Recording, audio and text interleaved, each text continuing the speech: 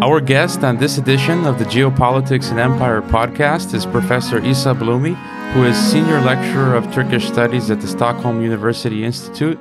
We will be discussing the geopolitics of the Yemen War and his latest book, Destroying Yemen: What Chaos in Arabia Tells Us About the World. And we are interviewing Isa Blumi because you, the listeners, requested we have him on to discuss Yemen.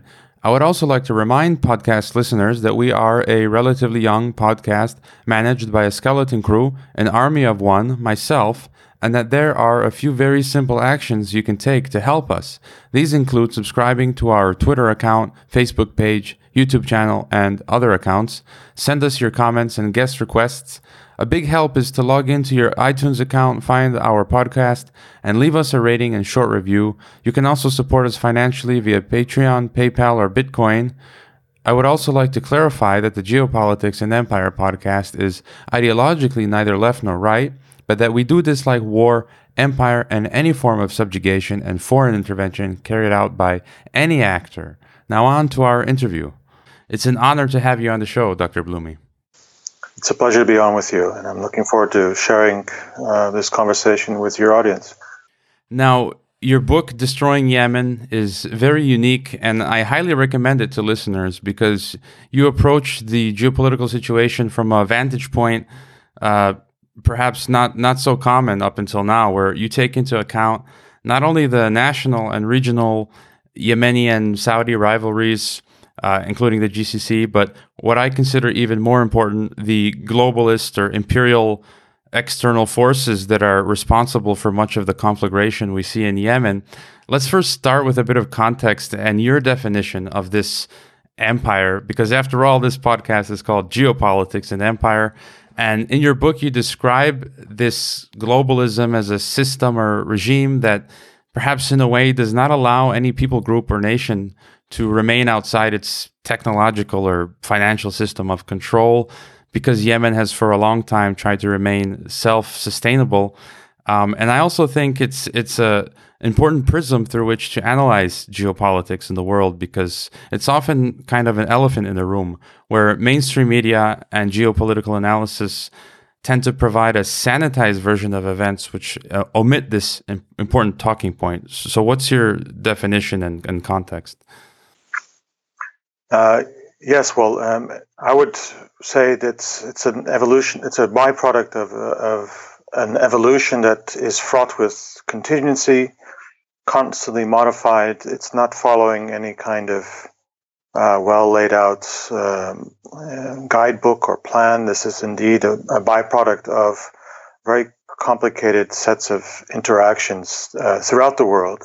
It's while geographically we can identify the primary beneficiaries, at least until the middle of the 20th century, as being concentrated in the North Atlantic world, geographically speaking, and certainly the byproduct of innovations in accounting, in how finance capitalism evolves through companies, the creation of bond markets, the stock exchange, the relationship that this new source of money, if you will, enables certain actors to actually go beyond what had long been established principles of exchange, both material exchange and cultural exchange, to become actually envision a larger presence in the world that's monopolistic as opposed to cooperative, working along lines of a mercantilist system that operates on some basic principles of common interest, to something that actually becomes hegemonic, the investment in then cultural hegemony as opposed to just simple material hegemony. And where we're at today is empire has significantly modified to become a global project that is in itself forced due to the limits of this never-ending quest for profits, for expansion, that now there needs to be a dramatic shift, if you will. There's now an interesting, almost byproduct of this Bretton Woods regime that was established after 1944, in which supposedly the primary enterprise to continue this project of global hegemony and exploitation of the raw materials that were increasingly needed by industrial capital was tailored to service an American expansionist state that would continue this process through the most wealthy and most powerful state the world has ever known, with especially the use of threatened use of nuclear weapons if necessary. And Yemen has long been at the forefront of resisting this enterprise that really takes shape in the second half of the 19th century, and increasingly envisions the Middle East as the primary center of investment in new regimes, new technologies of knowledge that scholars have been increasingly studying in the context of post-colonial theory and things like that. So the empire, I would suggest to your readers, as we continue to talk about empire, refer to it, not to see it entirely as a geographically set entity. It's certainly still siphoning off wealth, material wealth, and intellectual wealth, but also financial resources as the world economy changes to service more and more finance capitalism in its constant search for liquidity. And I put the story of Yemen since the 1990s in that context of constant effort to secure what remains of savings outside this financial capital system concentrated in equity markets and in North Atlantic world, from London, City of London, to New York Stock Exchange, etc. And I would suggest that in the process of this war unleashed on a still resilient part of the global South, empire itself is changing once again. And you can see that manifested, and that's something that I would say was a possibility. The petrodollar is coming to an end, and the apparatus that was often used by empire since the beginning of the 20th century, which tied in with the petrodollar and OPEC and the recycling of expense and spending of resources to purchase the raw materials necessary for late industrialization, is now transforming. Where it's going, we don't know. But Yemen is certainly ushering in a new era in which the instruments of empire in the form of the Saudi state is likely to end. And where it's going to go after that is still an open question.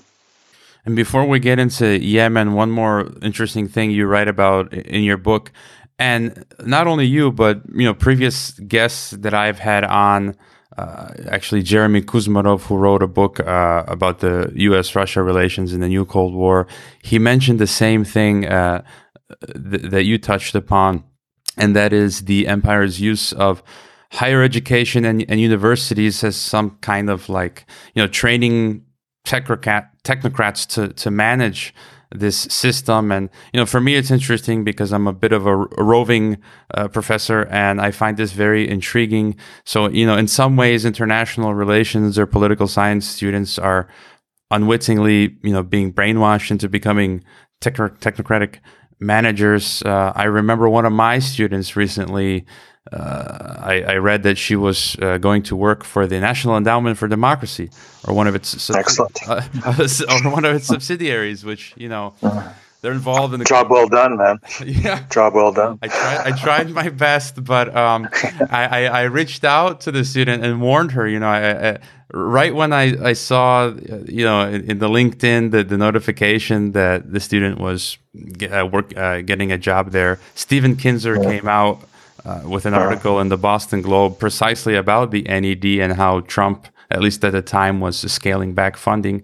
But I'm not sure what the students' motivations was in the end were. But can you talk a little bit about the use of higher education, the problems you see there?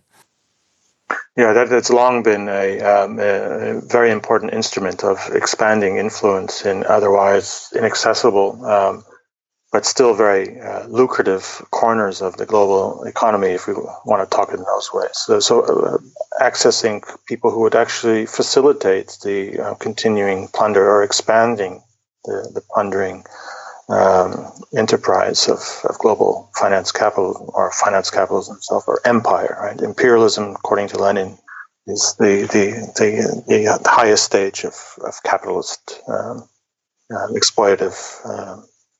It's the iteration of the apparatus of capitalism, and as it continues to exploit the remaining parts of the world yet untouched. And at some point in time, the fusing of incorporating and co-opting eager beagers who would be more than happy to join the enterprise at the expense of their own community's long-term survival is a phenomenon of the 19th and 20th century. It starts, of course, first and foremost in the, well, it depends.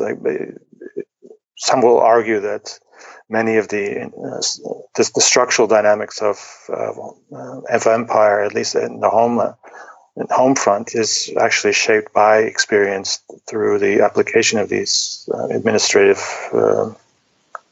tools in the colonies or in the peripheries of the global economy. And that may be the case, but certainly one thing that has been perfected first in the core zone of empire is education, its use of indoctrinating a certain class of aspiring individuals who would then help implement an otherwise impossible project of expanding the capacity of the apparatus to no longer just fight wars, but also to administer and ultimately incorporate through a willful kind of investment in a global project that has been celebrated largely through these allies, if you will, of empire, who have been indoctrinated and brainwashed, or maybe as your student, as certainly some of my students who have gone the same track, are they understand very well what's going on, but they also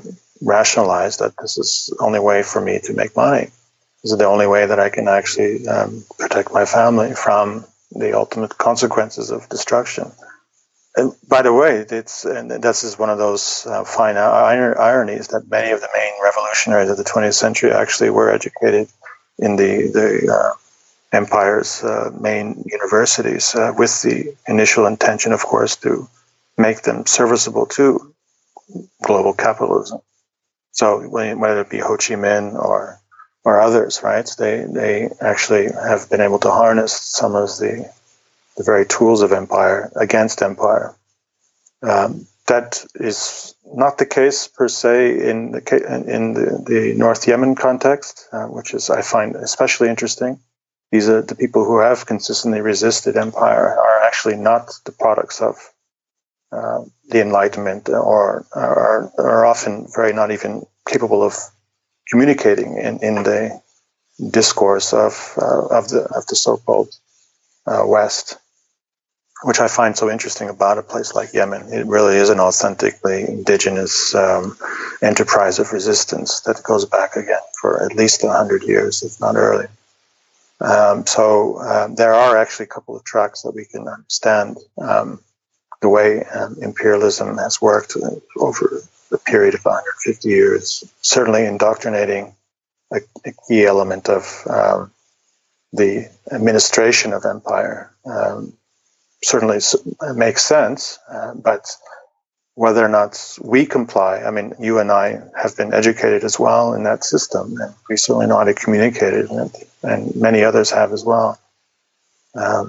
What is increasingly clear is the options for those of us who are, in fact, somewhat rebellious or would prefer not to work for empire. The options we have are increasingly difficult to find if we want to continue to do what we do. As you yourself have admitted, you're a nomad, and I would consider myself also frustratingly itinerant in the places where I live and where I can actually find a place to continue to teach and publish from. So we're in an interesting time for those who come from the heart of this apparatus of indoctrination, but have resisted it using the same logic, if you will, the language that they use. But now the structures have changed to the point where it's almost impossible to find a job in, especially the more important, influential institutions that continue this process. Yeah. Now, there's that wonderful story of John Perkins' life story. I don't know if the Confessions of an Economic Hitman. He gives this story a couple times in different mediums, but there's that one iconic interview he gives to a Boston radio station, which is recorded on YouTube, and how he was recruited to join the Peace Corps. So in the 50s and 60s, this was one access point for people who were maybe at the undergraduate level educated enough to service empire and become kind of instruments of interjecting into inaccessible parts of the world, right, under the cover of development and the charitable work of the white man who's replacing the missionaries of the 19th century by no longer bringing gospel, but bringing the gospel of modernity and development to the Amazon, or to, in the case of Yemen, many people in the 50s and 60s started their careers as Peace Corps workers or working for USAID, and then got scholarships to continue on and became anthropologists. And you can see them in the reports of the USAID, who are continuously hiring these people as they kind of develop a career, if you will, a personality that's both academic, but also functioning in, whether it be formally in the U.S. government agency or for the international agencies like the UN, or increasingly now even through these so-called NGOs that are operating in theory independently from either. So there are clear career trajectories that can sometimes take people who want to do good into kind of a logical direction that ultimately leads them, even if they don't profess that they are doing this or even admit that they're doing this, to de facto help empire along its way. And it really does, in the case of Yemen, which I talk about extensively in chapter 4 of the book. It's an interesting story to follow the careers of important voices in the academic world who start out their lives working for, whether it be Peace Corps or for so-called development agencies at the time. And I would suspect that we're seeing a similar kind of new generation of advocates who, in their own LinkedIn profiles, consider themselves to be defenders of the poor and the weak of the world, but who, by the very fact of their association with agencies, NGOs, and how they actually fund these operations, are in fact providing cover for this last stage of imperialism that accesses the last levels of resistance that come in the form of parallel economies, right? Actors in mafias or actors in smuggling complexes, or in places like Yemen where you have still well-armed militias who are able to be mobilized to resist the physical occupation of their country. So I wish your student well, and hopefully at one point she realizes that she's actually not in any ways resisting empire by even servicing them at that level. It's funny you mention that, because I was in the Peace Corps, and on the precursor to this podcast on my previous channel, with my class, we interviewed John Perkins, the economic hitman, and that's up online. So let's get into the war in Yemen. Mainstream media provides us with sort of a banal version of events related to the war. If you look at BBC, CNN, and just before the podcast, I was browsing Google News, and it's just dozens of stories discussing the famine, occasionally Saudi Arabia, but never the real root causes of the war, which you in detail, almost in technical detail, describe in your book, going back a century up until today. And the other version suggests sort of that the war is just a continuation of, the empire, US, UK, EU, NATO, Saudi, Israeli proxy warfare, basically designed to regime change independent players, such as we've seen in Iraq, Libya, Syria, now Yemen, and Iran potentially.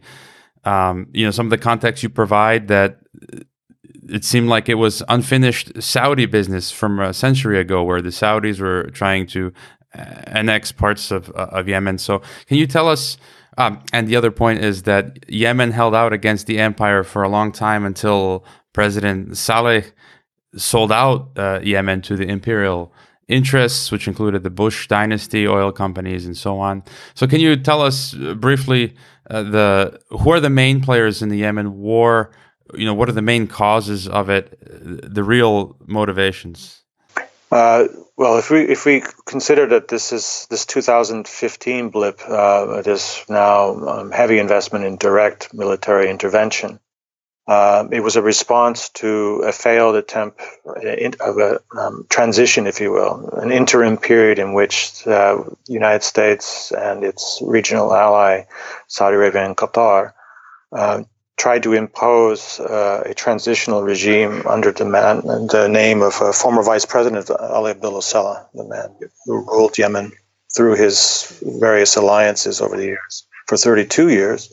So Mansour Hadi, Hadi, that proved to be a failure. He was certainly successful in introducing new austerity, which prior to his entry in 2012 as that intermediary short-term president at the insistence of the United Nations Security Council and the local powers, Qatar and Saudi Arabia, and the US, of course, being the principal supporter of this.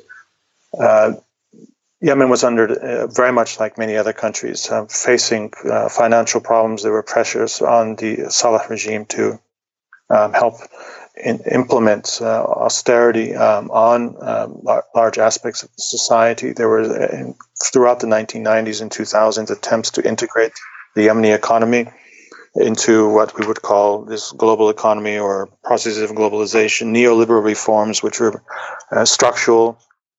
And what's so interesting about the previous regime that's ultimately deemed to be no longer pliable and viable and reliable because of the events of 2010, 2011, the so-called Arab Spring playing itself out in very distinctive ways throughout Yemen, was that he was, Ali Abdullah Saleh, just very much like Yemenis in the past, continued to buy time to balance competing interests. So China became an important player. The close relationship that Ali Abdullah Saleh had with Abu Dhabi, whose investment in certain key assets was deemed to be a direct source of conflict for other interested parties, including the Americans under Barack Obama, who and the Clintons and the neocons and more generally, as they've now shown their face with the now confronted by this phenomenon of Trump and the what we call the Tea movement, so-called Tea movement, that Bannon was able to mobilize.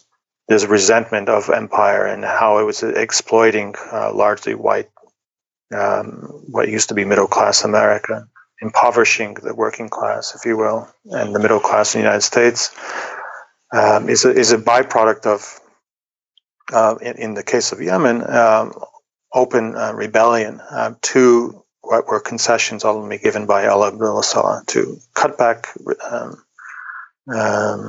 food subsidies in food and fuel, the continuously plundering of the national wealth in oil. Even though revenue was dropping, there was limited investment in expanding capacity. There was the continuous violent struggle in the Northwest for securitizing, if you will, a newly established frontier, which was imposed in the year 2000 between Saudi Arabia and Yemen. So there are all kinds of factors that are contributing to why Yemenis collectively are revolting and why certain areas of Yemen and let's say a long-term rebellion to central state and the imposition of IMF demands on austerity, the restructuring of the Yemeni economy to become more serviceable to neoliberal globalization, if you will, including the opening up of the Yemeni economy to outside investment, using the capacity of the Yemeni state to borrow money to basically pay for developing infrastructure that would later then be, of course, serviceable to global interests, whether it be banks who will profit from the debt, that would anchor the future of Yemen, and then the natural resources that would be used as collateral. I'm kind of losing my train of thought, but why the war is because this Hadi interim government, who was reimposing this period of austerity, integrating Yemen into the World Trade Organization's regime, which would fit the IMF and World Bank's demands for continued structural adjustments. And more importantly, the reassertion, or for the first time, the political assertion of especially Qatari interests through the Islah Party, which is a Muslim Brotherhood-backed party that in many ways the Saudis, interesting enough, were also quite supportive of. And it just blew up. By 2014, the kinds of political violence that was a result of this short-term regime, the attempts by certain external players to help expedite this process of integration, the imposition, as I write in my book, of this attempt to federalize Yemen, to break it up and disaggregate the territories of Yemen into more pliable independently administered zones in which much of the oil wealth and offshore, especially offshore, but also on land oil wealth, gas, and mining, which is based in largely unpopulated parts of central and eastern Yemen, what used to be South Yemen when it was an independent country, was going to go to a very small group of interested allies of empire and a small population. So that was ultimately the response that came from this process, this taking over of Sana'a, the arresting of this Hadi, accusing him of corruption, and basically making this cry for we Yemenis deserve to be part of this process. We need to be at the table to negotiate this. We can't just have somebody signing off on behalf of all of Yemen, its future. And in all this scrambled also for global, for what remains of global liquidity, what remains of the potential that Yemen offered in terms of developing very lucrative assets, like its fisheries, like its oil and gas, which was again still at its rudimentary level of exploitation, demanded that Yemen could not go back to a period in which it was off the grid, if you will, of the global economy. And it certainly couldn't, the interested parties couldn't countenance a well-established nationalist, patriotic, and also very spirited resistance that showed military capacity under the coalition of Ansar Allah, which has been characterized as a proxy of Iran and its Shia movement under the charismatic leadership of someone called Houthi.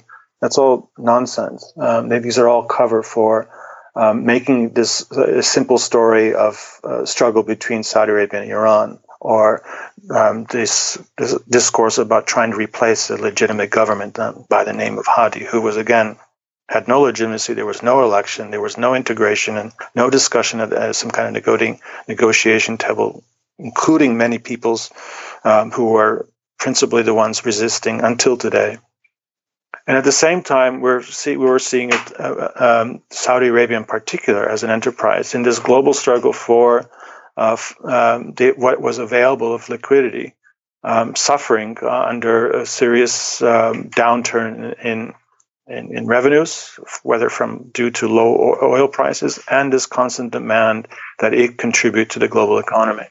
that it continue to play a central role in siphoning off resources of the larger region. The fact that Syria did not collapse, the fact that there were still considerable, let's say, assets like Yemen off the grid, made it quite clear to certain interested parties in Saudi Arabia that this was their last chance to securing resources, that it would need to continue on with this, let's say, new era of Saudi political economy. And that includes issuing the IPO for Aramco. And as I argue in the book, and something that's actually very much hidden even in the mainstream financial news, whether it be Financial Times or Reuters or Wall Street Journal, is that one of the reasons why the IPO did not work is that Aramco actually doesn't have an oil reserves that it claims it has. It actually, no one will put money into Aramco if it is basically dependent on the available oil resources of territorial Saudi Arabia. The whole idea about this war in many ways is to secure the natural resources that are just on the other side of the Saudi border in Yemen, which are considerable. Many areas of Yemen have yet to be explored because Yemen has long been able to, as a sovereign independent state, demand very high standards of engagement with oil companies. So much of Yemen's offshore, especially offshore assets, which includes the Horn of Africa, by the way, oil and gas, has not been explored properly. And as we're already beginning to see in places like Puntland, where there are Australian and Italian companies that are drilling and finding huge oil wells and oil reserves and natural gas, that the suspicion is that there's tons of that stuff offshore of Yemen. And so any country in the region that could capture this would guarantee the ability to finance any kind of 2030 project that's now associated with Mohammed bin Salman, for instance. The whole idea of building and developing the western coast of Saudi Arabia, akin to what happened in Dubai, was really the only economic program for the future of the Arabian Peninsula. The fact that they don't have the resources and the global markets understand that. If you talk to brokers, oil brokers, they all understand that Aramco buys oil offshore, puts a flag on it, and claims that it's Saudi oil, where in fact it's bought from the open market. So Aramco doesn't have natural resources, and it needs Yemen's natural resources. So there's some ways to account for why this war in 2015 took place. And I can elaborate more about why the GCC is actually, and the whole coalition is in fact a front for and a cover for a much more complicated political, let's say, struggle between what was once deemed to be partners in the GCC regarding this war on Yemen. If I'm not mistaken, in your book, you said that the empire had to destroy Yemen, that was their best option. And as well, you tie Yemen to the decline or fall of the empire, whether it's the U.S. and I think you've also mentioned like the 2007, 2008 crisis, and as well as the liquidity. And we've got these astronomical debts. We're running out of runway here, and I don't know if they need further resources to keep from collapsing. So I mean, all these different ideas I'm mentioning, is there something there? No, absolutely. Again, the Global South is a wonderful last bit of resource to plunder, especially savings, whether it be Indians, Pakistani, Afghani private money that goes to develop and to invest in properties, whether it be in Dubai or Abu Dhabi. Yemen was certainly on the radar screen for developers. There were some mega projects that were on the drawing board. Qatari money was going into building up kind of gated communities outside of Sana'a. Dubai Ports World, some of their partners were looking not only to invest in ports themselves, but the considerable assets that were on associated with Aden, for instance, or Mukalla. There was plenty of areas for speculative real estate.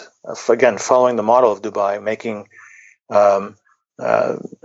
bringing value to what was otherwise just desert, making something that didn't have any intrinsic value just by marketing it as land that could be used to develop vacation spots. And this is something that the Saud family, certain elements of the Saud family, saw this as a working model, hoping that they could do similar things to the Red Sea coastline. They had all these envisioned 2030 project. They envisioned building cities akin to what you have in the UAE. And this was, in a regional context, all magnets for so-called third world savings or cash. And unfortunately for Empire, as you can tie this in with what happened in 2007, 2008, this scramble now for trying to find ways to cover for all the losses that, yes, implicated the larger global economy, and not only American or British or Icelandic banks suffered, but because of how money now circulates and where liquidity comes into actually shoring up Empire's economy.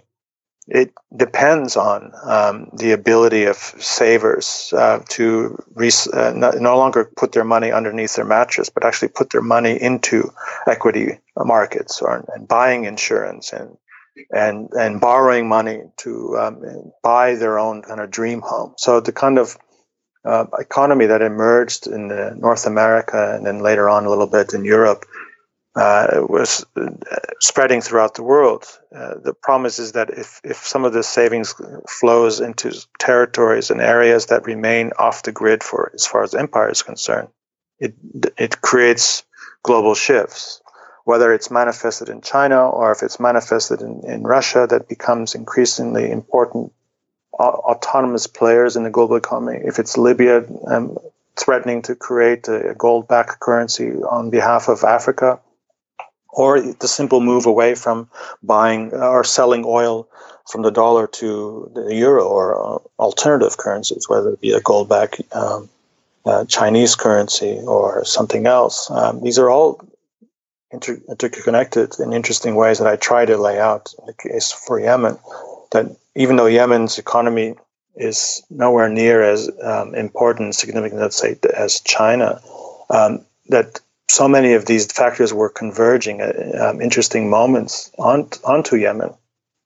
So Islamic finance, micro loans, these kinds of things that were actually playing itself out in Yemen as a kind of laboratory, if you will, for future expansion of these same programs throughout the Middle East, are all warning signs to ultimately now, when the primary intermediaries for this are on the edge of financial disaster themselves, it becomes now a point where if they could not, and they cannot, obviously, after 3.5 years, they have not been able to subdue North Yemen.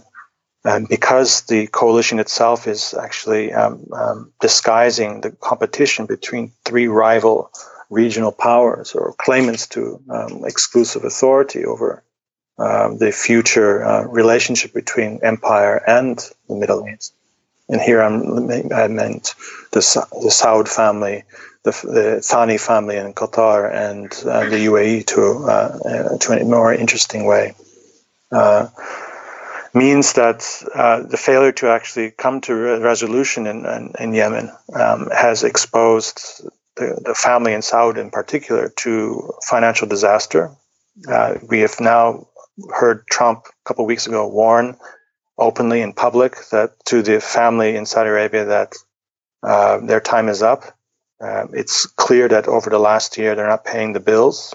So these seemingly public clashes with Canada and Germany are really about unpaid bills. And now the United States military-industrial complex, I think, has also now realized that it's run its course as far as cash payments for those weapons that are seemingly a very lucrative business, but they can only come in the form of direct payments. No one will accept Saudi credit anymore because everyone knows that they're bankrupt, that this war has bankrupted Saudi Arabia.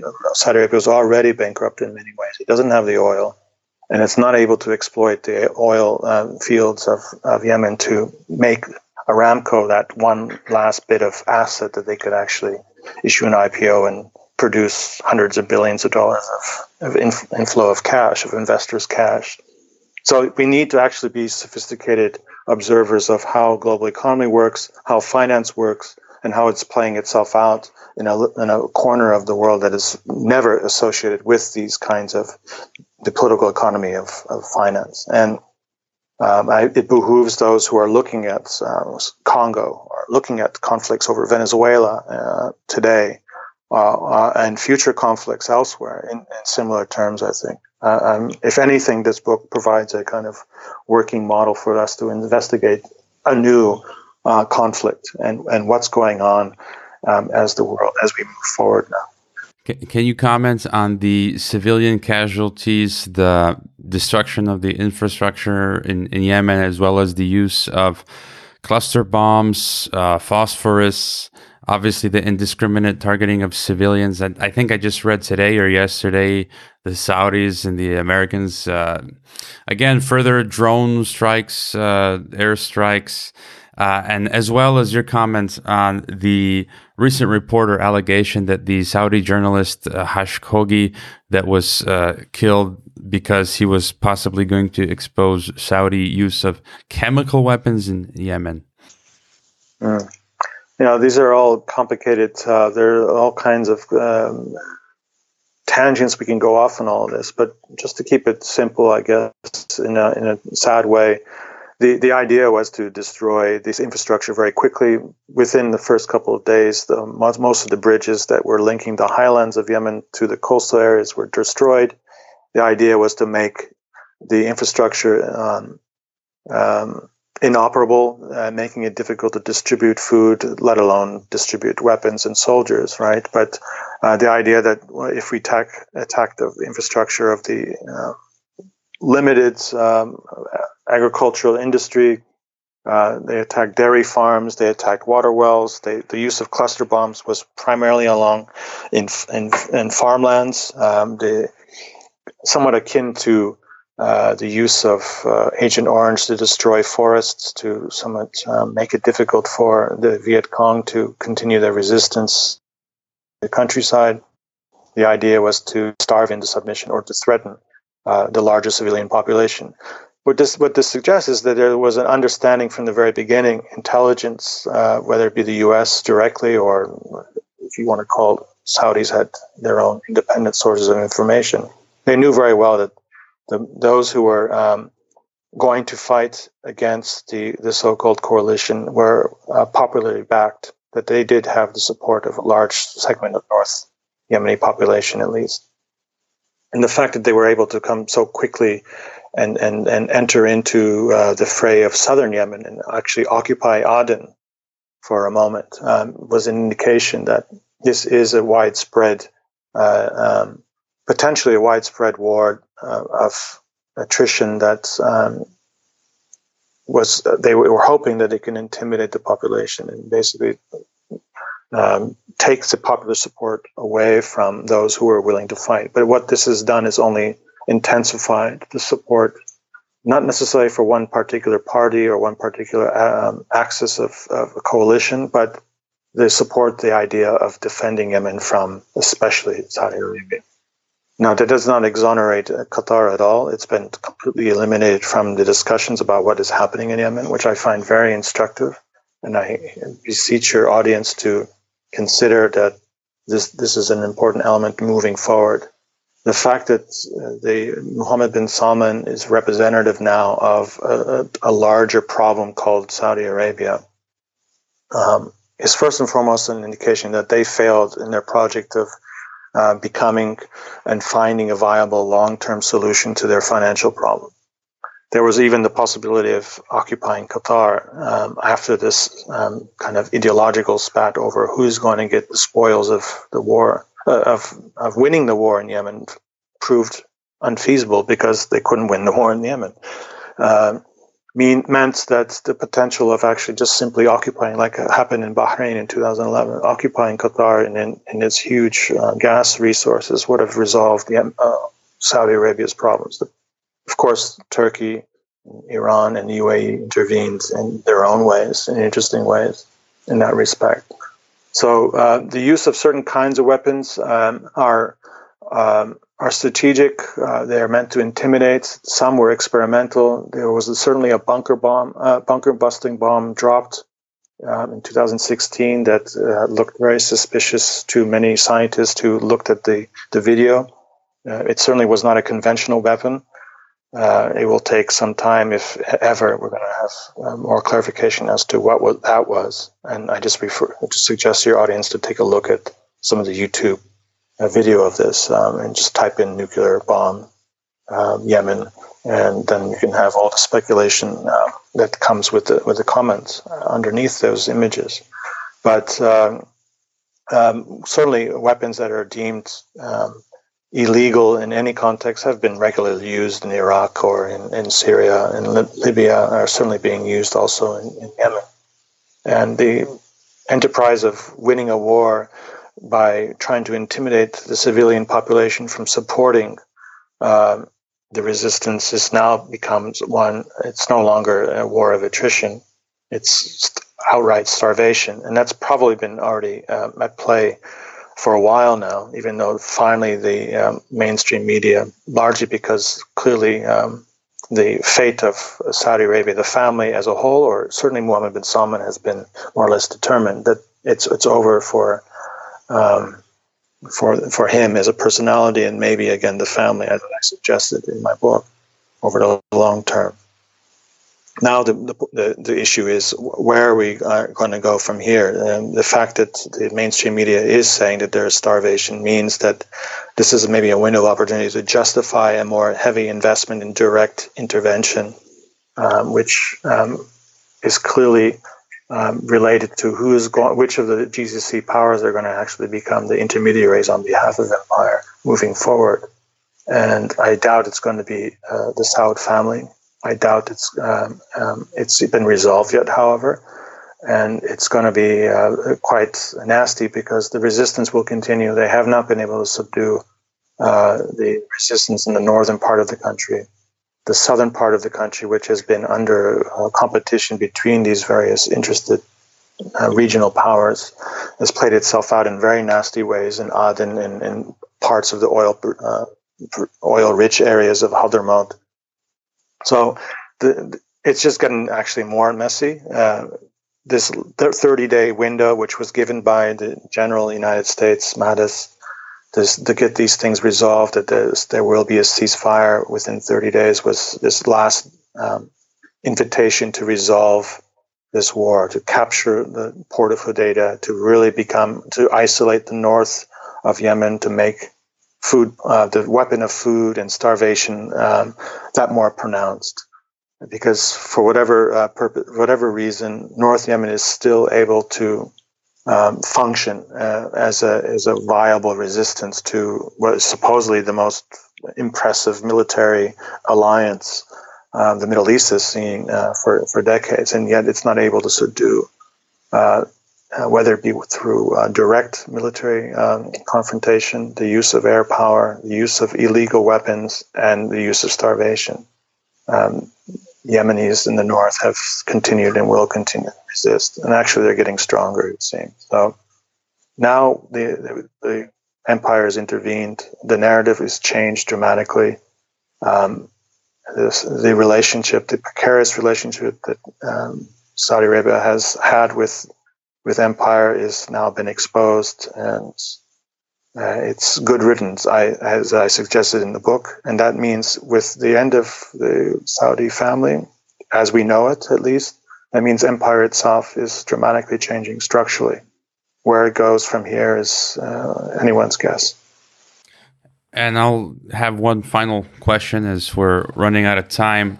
But you answered a large portion of it. But do you feel the end to the war in Yemen, that it will remain localized? You mentioned Bashar al-Assad and how he has managed to hold Syria with the assistance of the Russians, and they're stable for now. So do you see the Yemen war ending in a localized manner, or the potential for, as you mentioned, with the potential fall of Saudi Arabia and their problems, as well as the empire, that it could lead to a larger, how would you say, regional war? Yeah, it's certainly not clear when the maps will inevitably be redrawn in relation to larger Arabia, how that's going to play out and why it's going to play out the way it does. I think there will be continued violence in many parts of what we today associate with Yemen. I don't think politically it will ever be reconstituted as a unified country, unfortunately, for Yemenis, for a large majority of Yemenis who still believe in a unified Yemen. That's certainly off the... that's not an option anymore, as Libya has been completely fragmented into at least three distinctive territories. Iraq, in many ways, has also been permanently segregated. And unfortunately for Syria, east of Euphrates is open zone. There are large tracts along the Turkish border that will likely be either integrated directly and even legalized at some point. Annexation of those territories, it will remain in limbo for decades.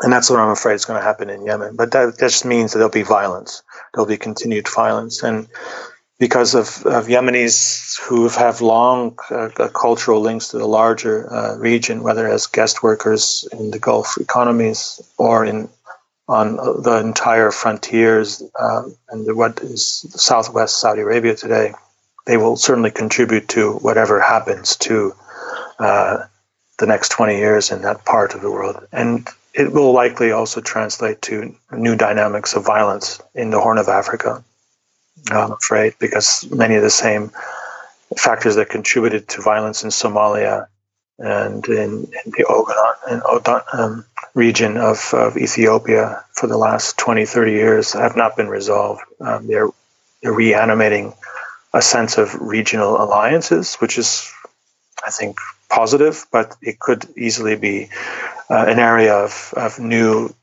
investment by empire to wrest free from these areas ever becoming integrated into areas outside of the direct influence of empire. And now I'm referring to what will happen if China and Russia finally step into this part of the world, as they have apparently done quite late in the game in Syria. So those factors have yet to step in.